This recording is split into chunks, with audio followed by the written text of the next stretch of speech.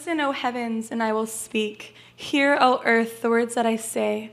Let my teaching fall on you like rain. Let my speech settle like dew. Let my words fall like rain on tender grass, like gentle showers on young plants. I will proclaim the name of the Lord. How glorious is our God. He is the rock. His deeds are perfect. Everything he does is just and fair. He is a faithful God who does no wrong. How just and upright he is. But they have acted corruptly toward him. When they act so perversely, are they really his children? They are a deceitful and twisted generation. Is this the way you repay the Lord, you foolish and senseless people? Isn't he your father who created you? Has he not made you and established you? Remember the days of long ago. Think about generations past. Ask your father, and he will inform you. Inquire of your elders, and they will tell you. When the Most High assigned lands to the nations, when he divided up the human race, he established the boundaries of the peoples according to the number in his heavenly court. For the people of Israel belong to the Lord. Jacob is his special possession. He found them in a desert land, in an empty, howling wasteland. He surrounded them and watched over them. He guarded them as he would guard his own eyes.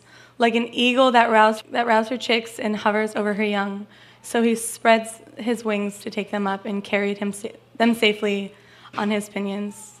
The Lord alone guided them. They followed no foreign gods. He let them ride over the highlands and feast on the crops of the fields. He nourished them with honey from the rock and olive oil from the stony ground. He fed them yogurt from the herd and milk from the flock, together with the fat of the lambs. He gave them choice rams from Bashan and goats, together with the choicest wheat. You drank the finest wine made from the juices of grapes. But Israel soon became fat and unruly. The people grew heavy, plump, and stuffed. Then they abandoned the God who had made them. They made light of the rock of their salvation. They stirred up his jealousy by worshiping foreign gods. They provoked his fury with detestable deeds. They offered sacrifices to demons, which are not God, to gods they had not known before, to new gods only recently arrived, to gods their ancestors had never feared. You neglected the rock who had fathered you. You forgot the God who had given you birth. Thank you. Let's pray. Father,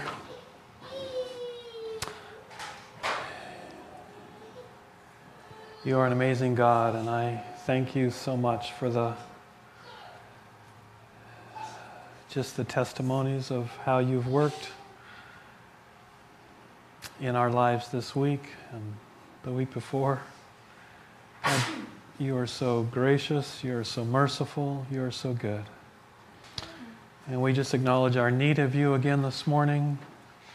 And I acknowledge my need that you would speak this morning, that you would teach this morning, that you would open up our ears and our eyes to see what you want us to hear, what you want us to see.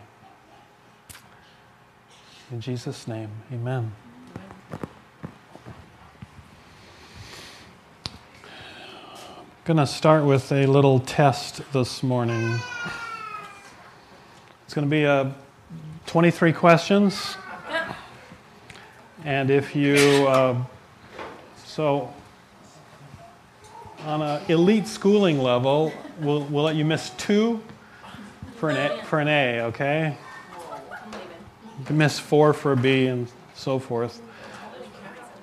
Yeah, this is serious stuff. So this is the test. It's to test your Old Testament understanding. Okay? And I'm going to go through these 23 questions really quick. And I just want you to answer them in your own head. I don't want you calling out and embarrassing yourself with the wrong answers. Sorry. Okay. You ready? Who was it that appeared to Hagar after Sarah kicked her out? Genesis 16. Who was it that appeared to Abraham? This is number 2. See, we're going quick. Who was it that appeared to Abraham and talked about the destruction of Sodom with him in Genesis 18? Number 3. Who was it that wrestled with Jacob? Genesis 32. Who was it that appeared to Moses in the burning bush in Exodus 3? Are you with me? You got the? Okay, good. Who was it, number 5, who went through Egypt, striking down every firstborn in houses without blood on them? Exodus 12. Who was it that led Israel through the wilderness in a pillar of cloud by day and a pillar of fire by night? Exodus 13. Who was it that spoke to Moses on Mount Sinai and gave him the law? Exodus 34. Who was it that appeared to Joshua as the commander of the Lord's army in Joshua 5? Who was it that appeared to Samson's parents in Judges 13, announcing his birth? Those are the first 9. You doing okay? Okay. The next 7. Who was being predicted in Genesis 3:15 when God speaking to Satan said, "He will strike your head and you will strike his heel"? Who was being predicted in Genesis 12:3 when God speaking to Abraham said, "All the families of the earth will be blessed through you"? Who was being predicted in Deuteronomy 18:18 when God speaking to Moses said, "I will raise up a prophet like you"? 1 Chronicles 17:12, God's promise to David, who was being predicted when he said, "I will secure his throne forever." Or number 5, Psalm 22, where who was being predicted when it says, "All my bones are out of joint, they divide my garments among themselves." Or in Isaiah 7:14, where it says, "A virgin will conceive a child." Or in Isaiah 61:1, where it says, "The Lord has anointed me to bring good news to the poor." This is the 3rd section of your test coming up.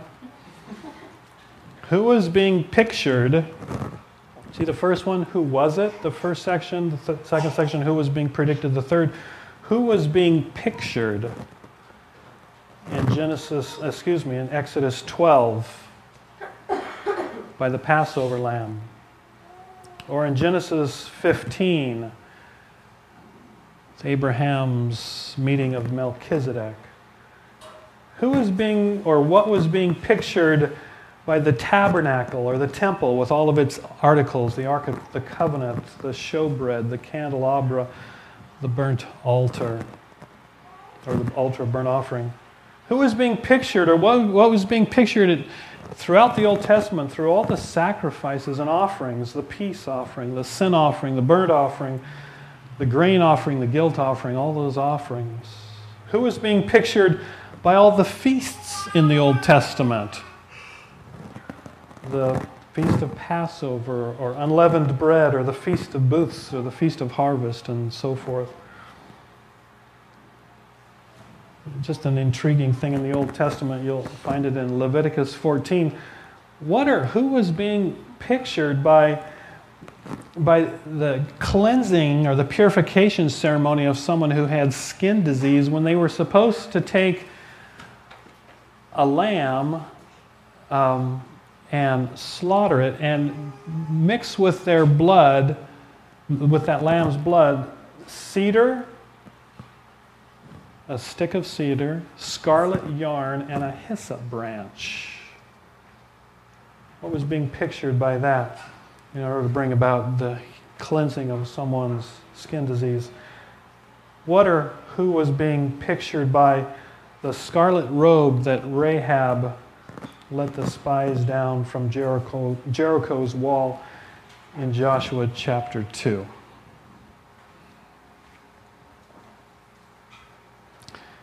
Probably the easiest test you've ever taken.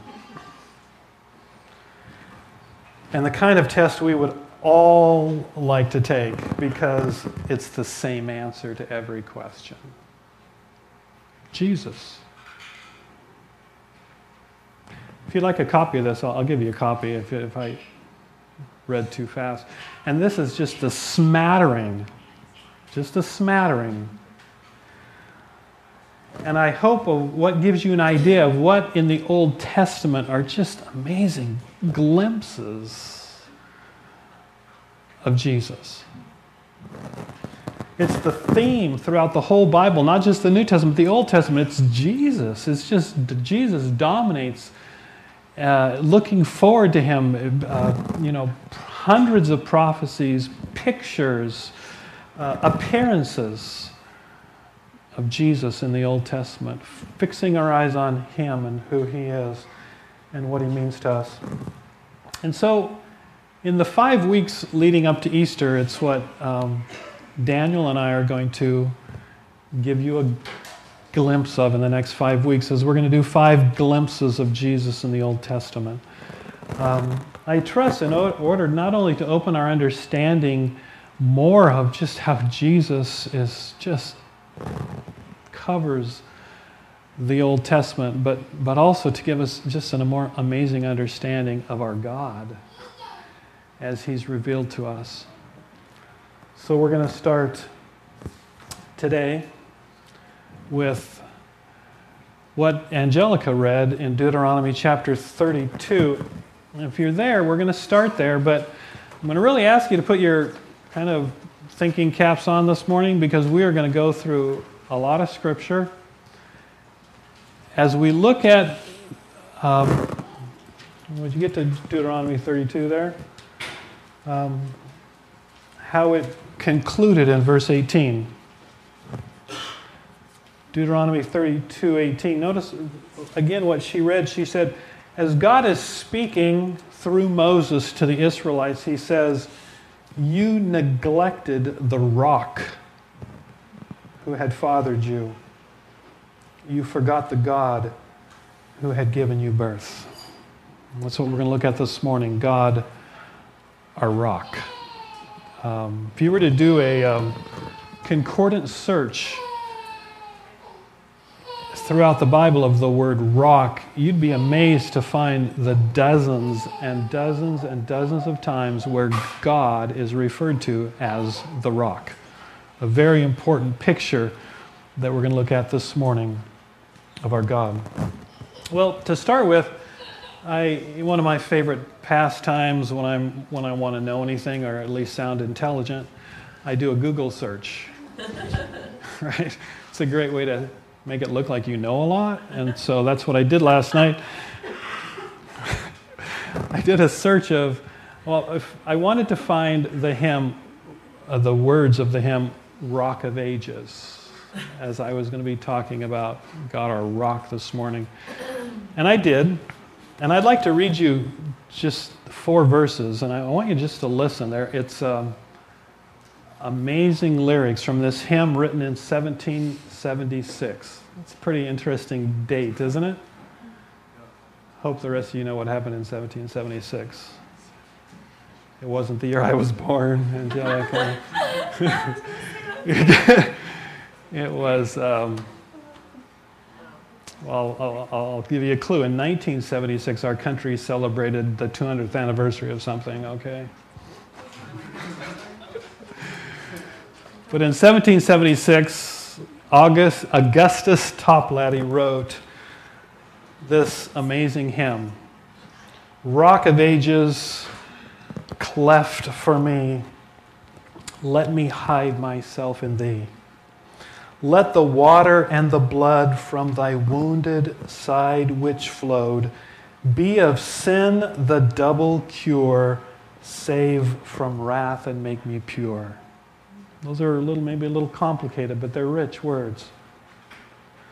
Not the labors of my hands can fulfill the law's commands. Could my zeal no respite know? Could my tears forever flow? All for sin could not atone. Thou must save, and thou alone. Nothing in my hand I bring. Simply to the cross I cling. Naked, come to thee for dress. Helpless, look to thee for grace. Foul, I to the fountain fly. Wash me, Savior, or I die. Verse 4. While I draw this fleeting breath, when mine eyes shall close in death, when I soar to worlds unknown, see thee on thy judgment throne, Rock of Ages, cleft for me, let me hide myself in thee. Those are good words. For those of you that aren't familiar with Old English, Rock of Ages, cleft for me, meaning that spot in that rock, our rock, God, that we can hide in and find refuge in. Deliverance, redemption, salvation. But as I was doing this Google search for Rock of Ages and I found these words, you wouldn't believe what else I found. See, this is the part where you're going to think I'm really smart now.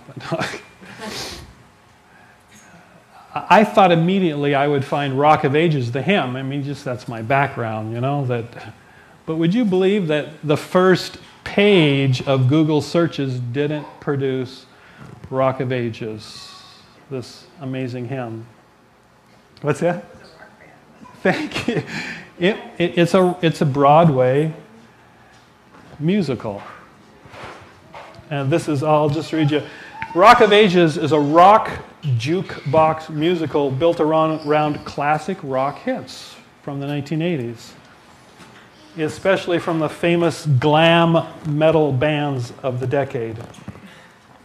For those of you that are really on top of the rock scene, you would have known that it was at the Paramount Theater last month in Seattle. Were you there, Justice? Yeah, amazing. Wow.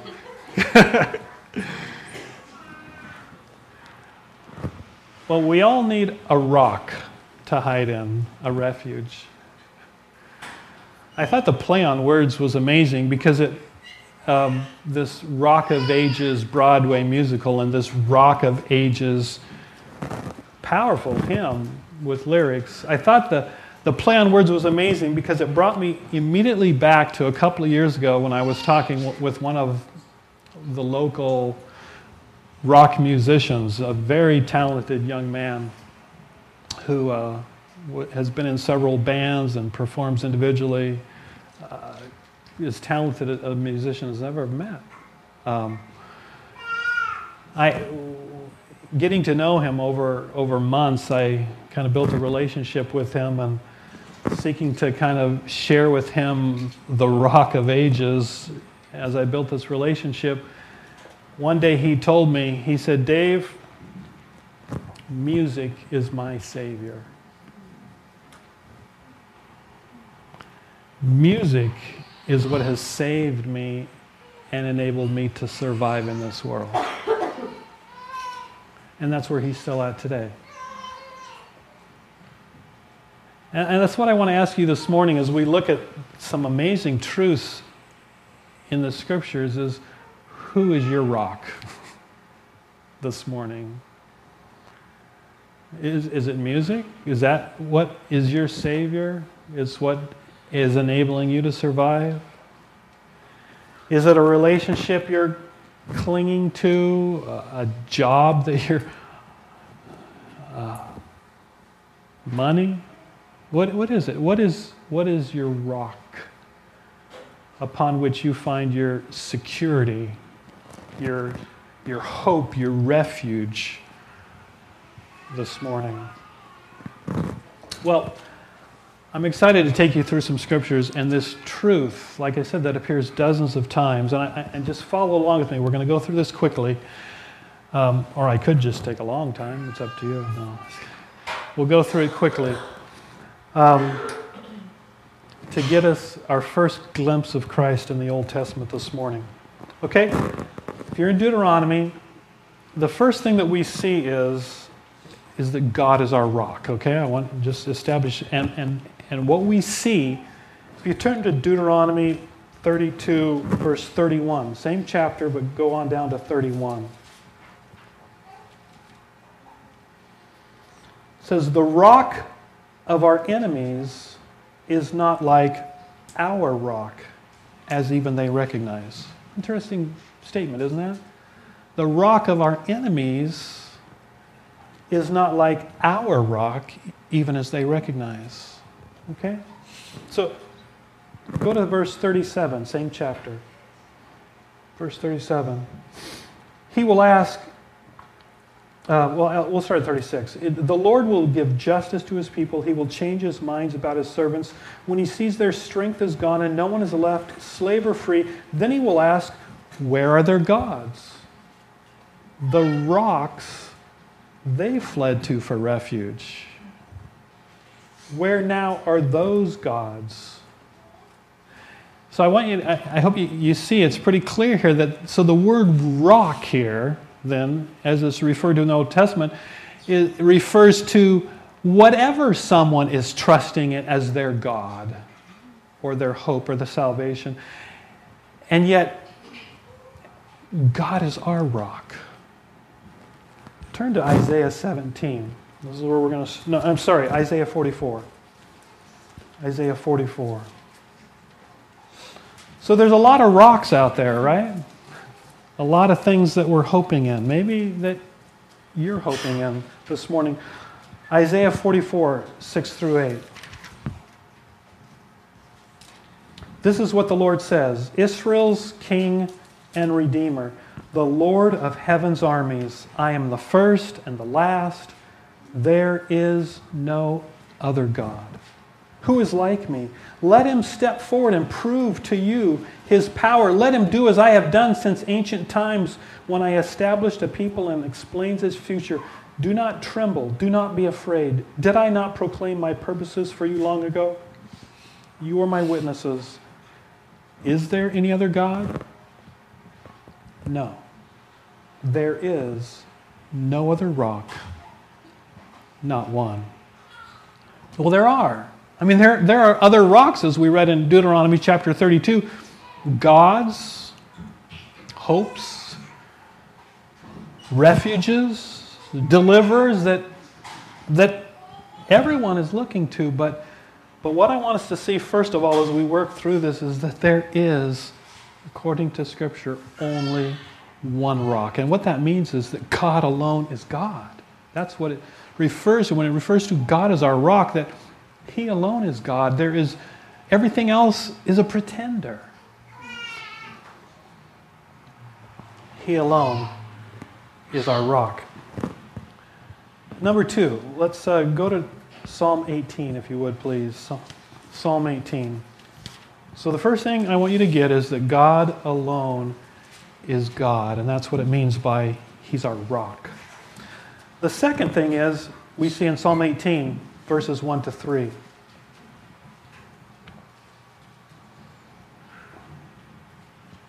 I love you, Lord.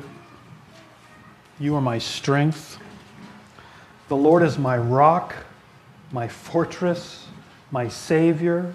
My God is my rock, in whom I find protection. He is my shield, the power that saves me, and my place of safety. I called on the Lord, who is worthy of praise, and He saved me from my enemies.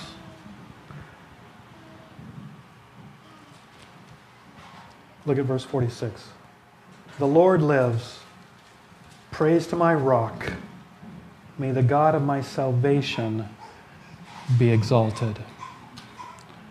Number 2, when it refers to God as our rock, that He alone is God. Number 2, when it talks about God as our rock, it's talking about the fact that He is alone our Savior. Not just alone our God, but our Redeemer. You see, it's Hebrew parallelism in verse 46 where it says, praise be to my rock, may the God of my salvation be exalted. It's in parallel phrases saying the same thing. God is my rock. God is my Redeemer. God alone is my deliverer. And yet, as we go through the Old Testament, and you don't have to read it very far, you find out that despite the fact that God alone is God, God alone is Savior, what do we see from His people? We see that they're constantly forgetting who He is, that He is their rock. Look at Psalm 78. Psalm 78. verses 32 to 36. Psalm 78, 32 to 36. In spite of this, the people kept sinning. There you go, Kristen. Despite his wonders, they refused to trust him. So he ended their lives in failure, their years in terror. When God began killing them, they finally sought him. They repented and took God seriously. Then they remembered that God was their rock, that God Most High was their Redeemer. Look at Isaiah 17. I told you I was going to take you through some verses, right? People with smartphones have it easier. They can just, type it in really quick. Isaiah 17, verses 9 and 10.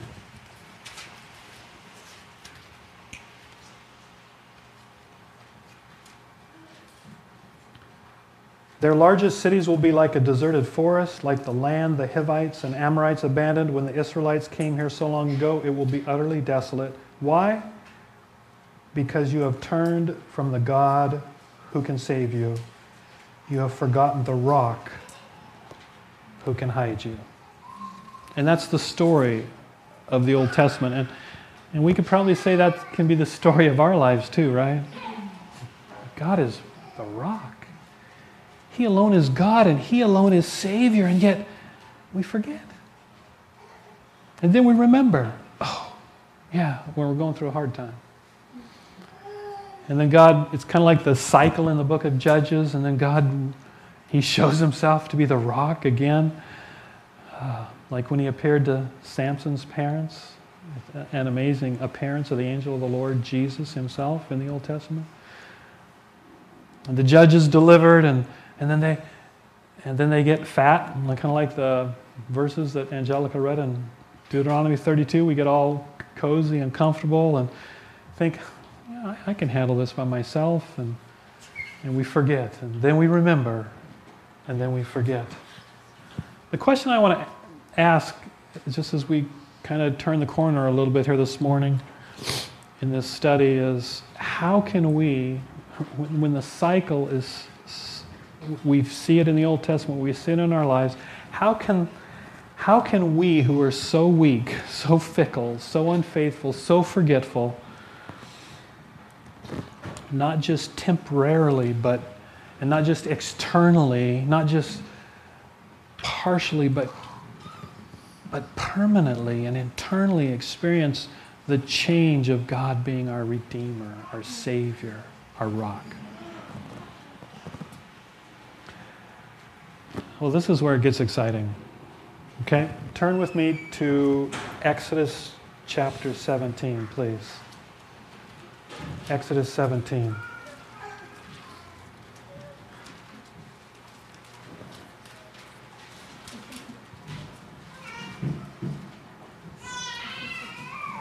How can our rock,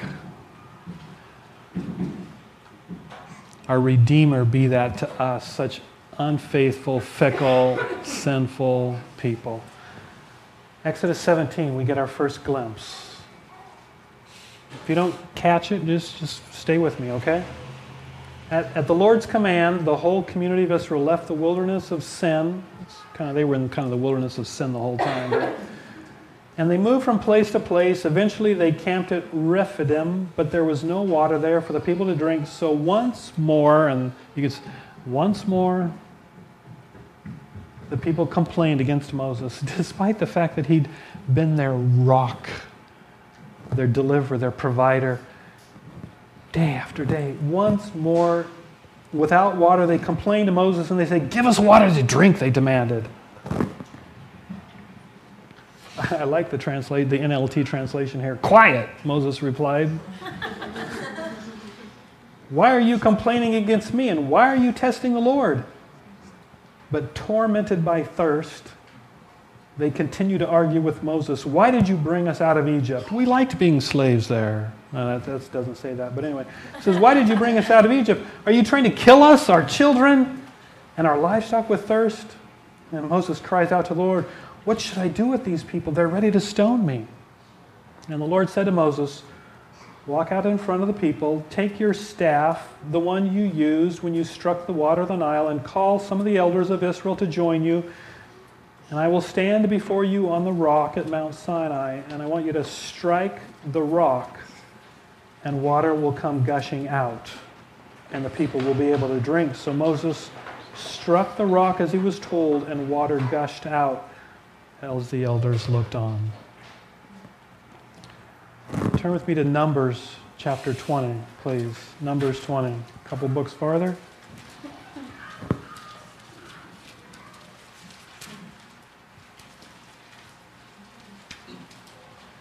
Start at verse 6. Moses and Aaron turned away from the people. And what are they doing? This is a second time, another time when they're complaining about being thirsty, okay? That's the context in verses 1 to 5. They fell face down on the ground, and the glorious presence of the Lord appeared to them. And the Lord said to Moses, "You and Aaron must take the staff, assemble the entire community, and as the people watch, I want you to speak to the rock. And it will pour out its water, and you will have enough water from the rock to satisfy the whole community." And if you were to continue reading in the story, you'll see that Moses, in his anger and his frustration with the people, instead of speaking to the rock, he again struck the rock. God in his grace poured the water out for the people, but Moses had disobeyed the Lord. Do you want to know the consequences of Moses disobeying the Lord this time?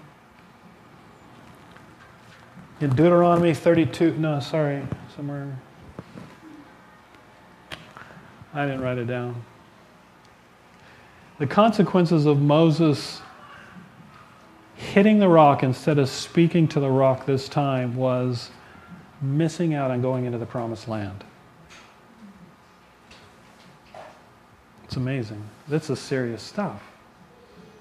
Moses, who for 40 years led a rebellious and obstinate people through the promised land, called the meekest, the gentlest man on the face of the earth, he spoke face to face with God.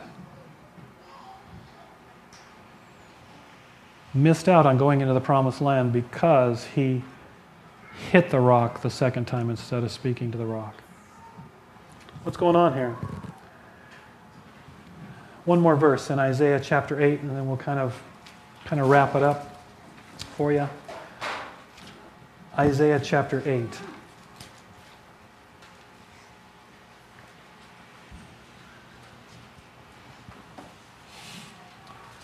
I'm going to start at verse 13.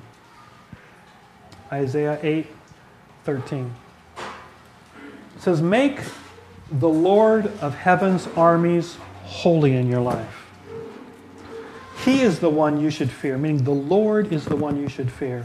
He is the one who should make you tremble. If you're to read the verse before, it's great. It talks about don't call everything a conspiracy that people call a conspiracy. It's a great little answer if you struggle with following conspiracy theories all the time. Say, just don't follow that rabbit trail all the time. Make the Lord your fear. That's in light of what's going on in the world around us, this is a great reminder. There's so many things and there's so many of us that are fearful about so many things. And this says, He is the one you should fear.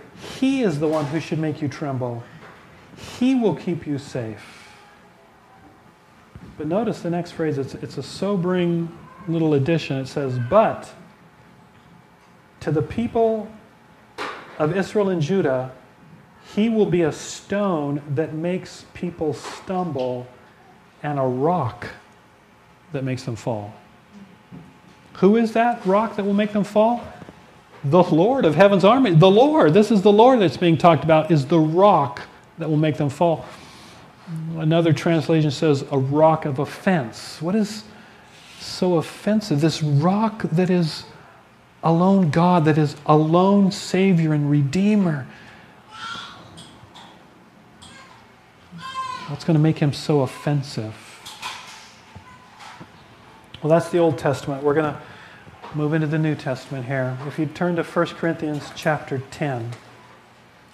1 Corinthians chapter 10, as we kind of put this together. Look at verse 1, 1 Corinthians 10. I don't want you to forget, dear brothers and sisters, about our ancestors in the wilderness long ago.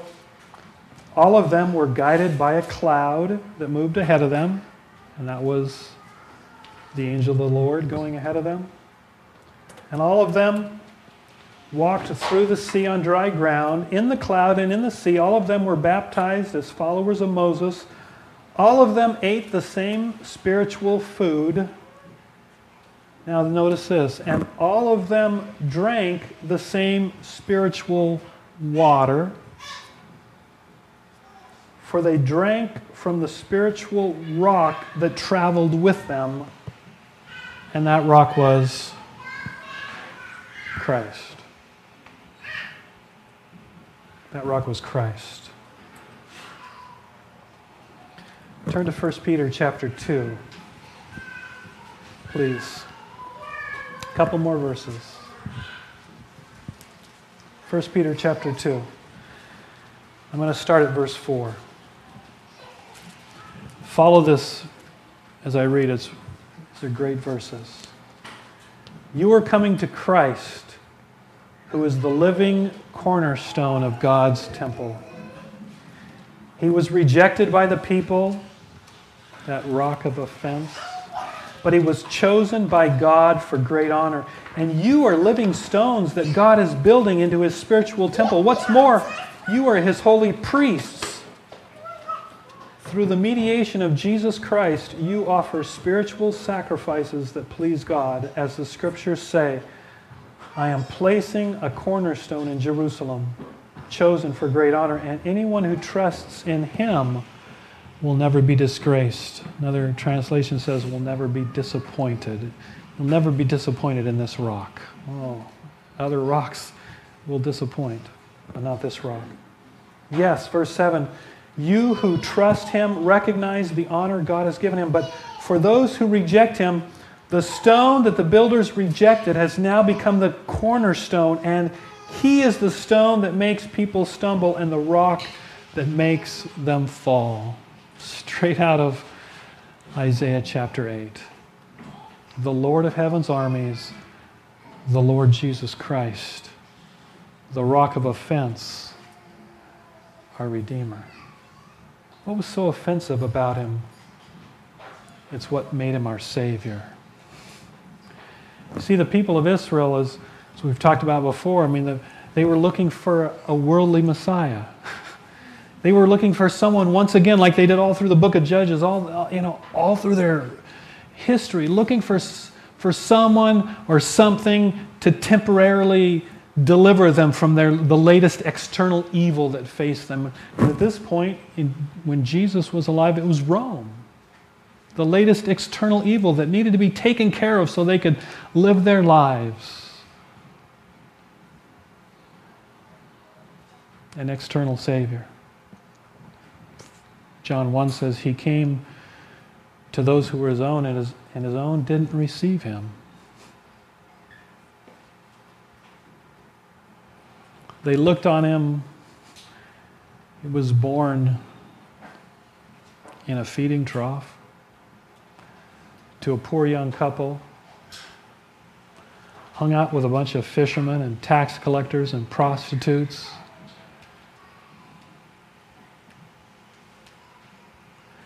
And he died a shameful death on a cross as a curse.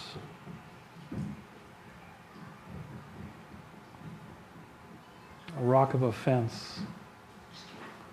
The once and for all final sacrifice for our sins. That's not how people expected God to come. The deliverer. They expected him to come as he rode into Jerusalem on Palm Sunday, that he was riding in, even though he came on a donkey. They were expecting him to come in on a war horse and deliver them from their enemies, because they didn't realize that what they really needed to be delivered from wasn't something that music could deliver them from, or a general could deliver them from, or money could deliver them from. The only thing that could deliver them from their sin was a Savior. who went and hung on a cross and said, "It's finished," who said, "I thirst." The living water who gushed water out of the rock for them so their physical thirst could be quenched. The living water himself on the cross said, "I'm thirsty." He became thirsty, the living water, a curse for us, death for us, so that we could live, be redeemed. That's our rock. Isn't that amazing? The rock who gave us birth, Deuteronomy 32. The origin of life, the creator of the universe. That's our rock. And our rock is the one hanging on the cross as our once and for all final sacrifice for sins. That's our rock. Isn't that amazing? Christ is our rock, our God, our Redeemer. How do we respond to such a rock? How will you respond to that rock this morning?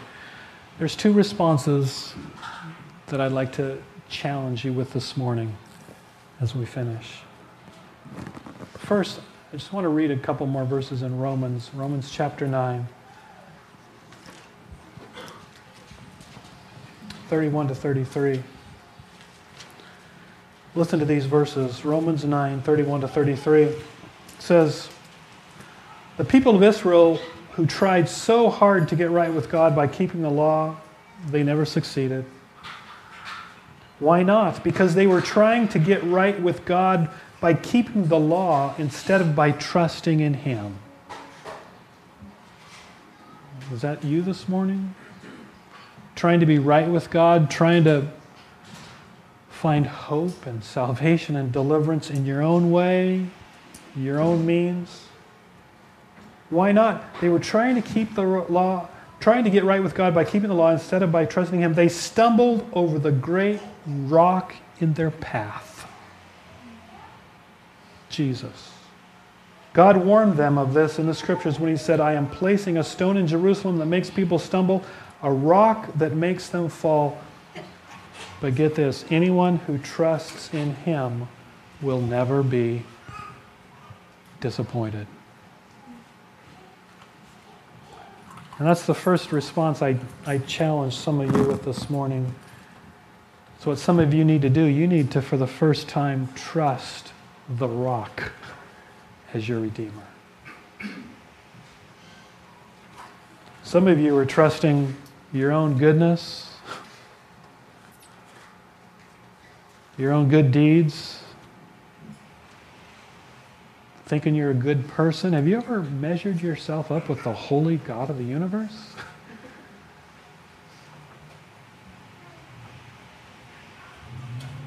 Maybe thinking that just your salvation, like this young musician I talked about earlier, is that music or a friend or money or whatever else it is. Every other rock will disappoint you. I appeal to those of you this morning that don't know Jesus as your rock, as your Redeemer, that you would trust in Him this morning, in His blood shed for you on the cross. Isn't it amazing what our rock was willing to go through for us? Our Creator became our Redeemer on the cross. He only needed to do it once. That's the imagery in the Old Testament, and that's why Moses was told to speak to the rock the second time, because it's a once and for all final sacrifice for sins that Christ accomplished on the cross. It didn't need to be done again. He didn't need to be struck again. Salvation is accomplished. It's once and for all. It's accomplished, and it's available to you this morning. If you're trusting something other than Jesus as your refuge, your Redeemer, your Savior, trust in Him this morning. And then the second thing, Psalm 62. Psalm 62. Listen to verses 5 through 8. The psalmist says, "Let all that I am wait quietly before God, for my hope is in Him. He alone is my rock and my salvation, my fortress where I will not be shaken. My victory and honor come from God alone. He is my refuge, a rock where no enemy can reach me. Oh, my people, I love this verse. Oh, my people, trust in him at all times. Pour out your heart to him, for God is our refuge. He's our rock.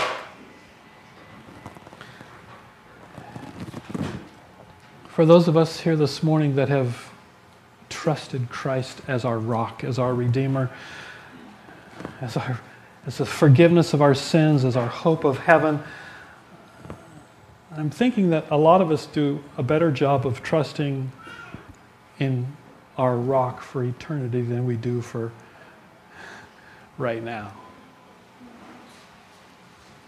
And the second thing I'd like to challenge those of us who have trusted him to get us to heaven, but we're not sure about his ability to handle the problems on earth. He's the same rock, the same refuge, the same cleft for me.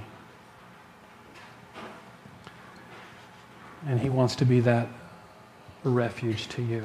I want to share something just very personal as I close, and I hope encouraging you to look to him as your rock. Yesterday, the last few days, my wife and I were at Ocean Shores enjoying 75-degree sunshine. Yeah, okay. Yeah, that's not Ocean Shores. Okay, it was raining like it was here. But we had a wonderful time together. I got up yesterday a little bit late because I stayed up late. Having a wonderful time with the Lord. I was actually studying for this morning and just enjoying my meditation and my reflection on God as our rock. And then, out of the blue, and it was kind of unconscious, but I just began to get upset, internally angry.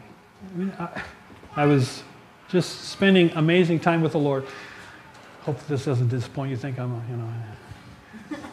internally, you ever have a problem just out of the blue, just angry, frustrated. I mean, so it just kind of took over me, and I was just. I didn't beat my wife, in case you were wondering. No.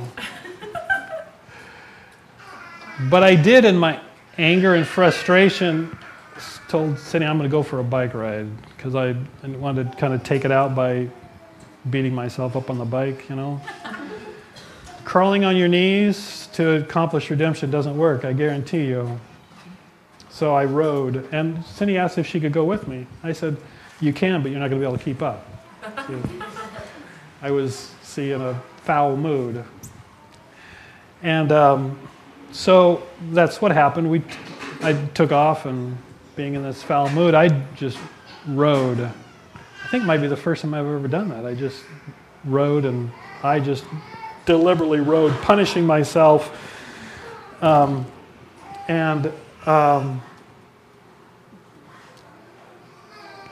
I got home. I got back to the trailer that we were staying at, and it had been a good time in terms of kind of just trying to pour out my heart to the Lord as I was punishing myself on the bike. Cindy got there about 15 or 20 minutes after I did, and she said, "What's wrong? What's going on?" Something I did? I said, no, it's just my own inner battles going on. And then I did something that was one of the most brilliant things I've ever done in my life. I said, could you pray for me? And she did, and in Jesus' name she prayed for me, and instantaneously my oppression just was relieved. I was delivered from this torment that was just going on in my head, and I was free. See, he's a redeemer for eternity, and He wants to be your rock and redeemer. He wants to, as the one who paid for your sins on the cross, redeem you as nothing else can redeem you and deliver you. He wants to be that, and you need that. No other rock will satisfy. But He wants to be it today and tomorrow, for our torments, for our fears and our angers and our lusts and our failures. He wants to be that day by day by day. We need to pour out our hearts to Him as our Redeemer and let Him be that. That's the rock. He's our rock. Let's pray. Father,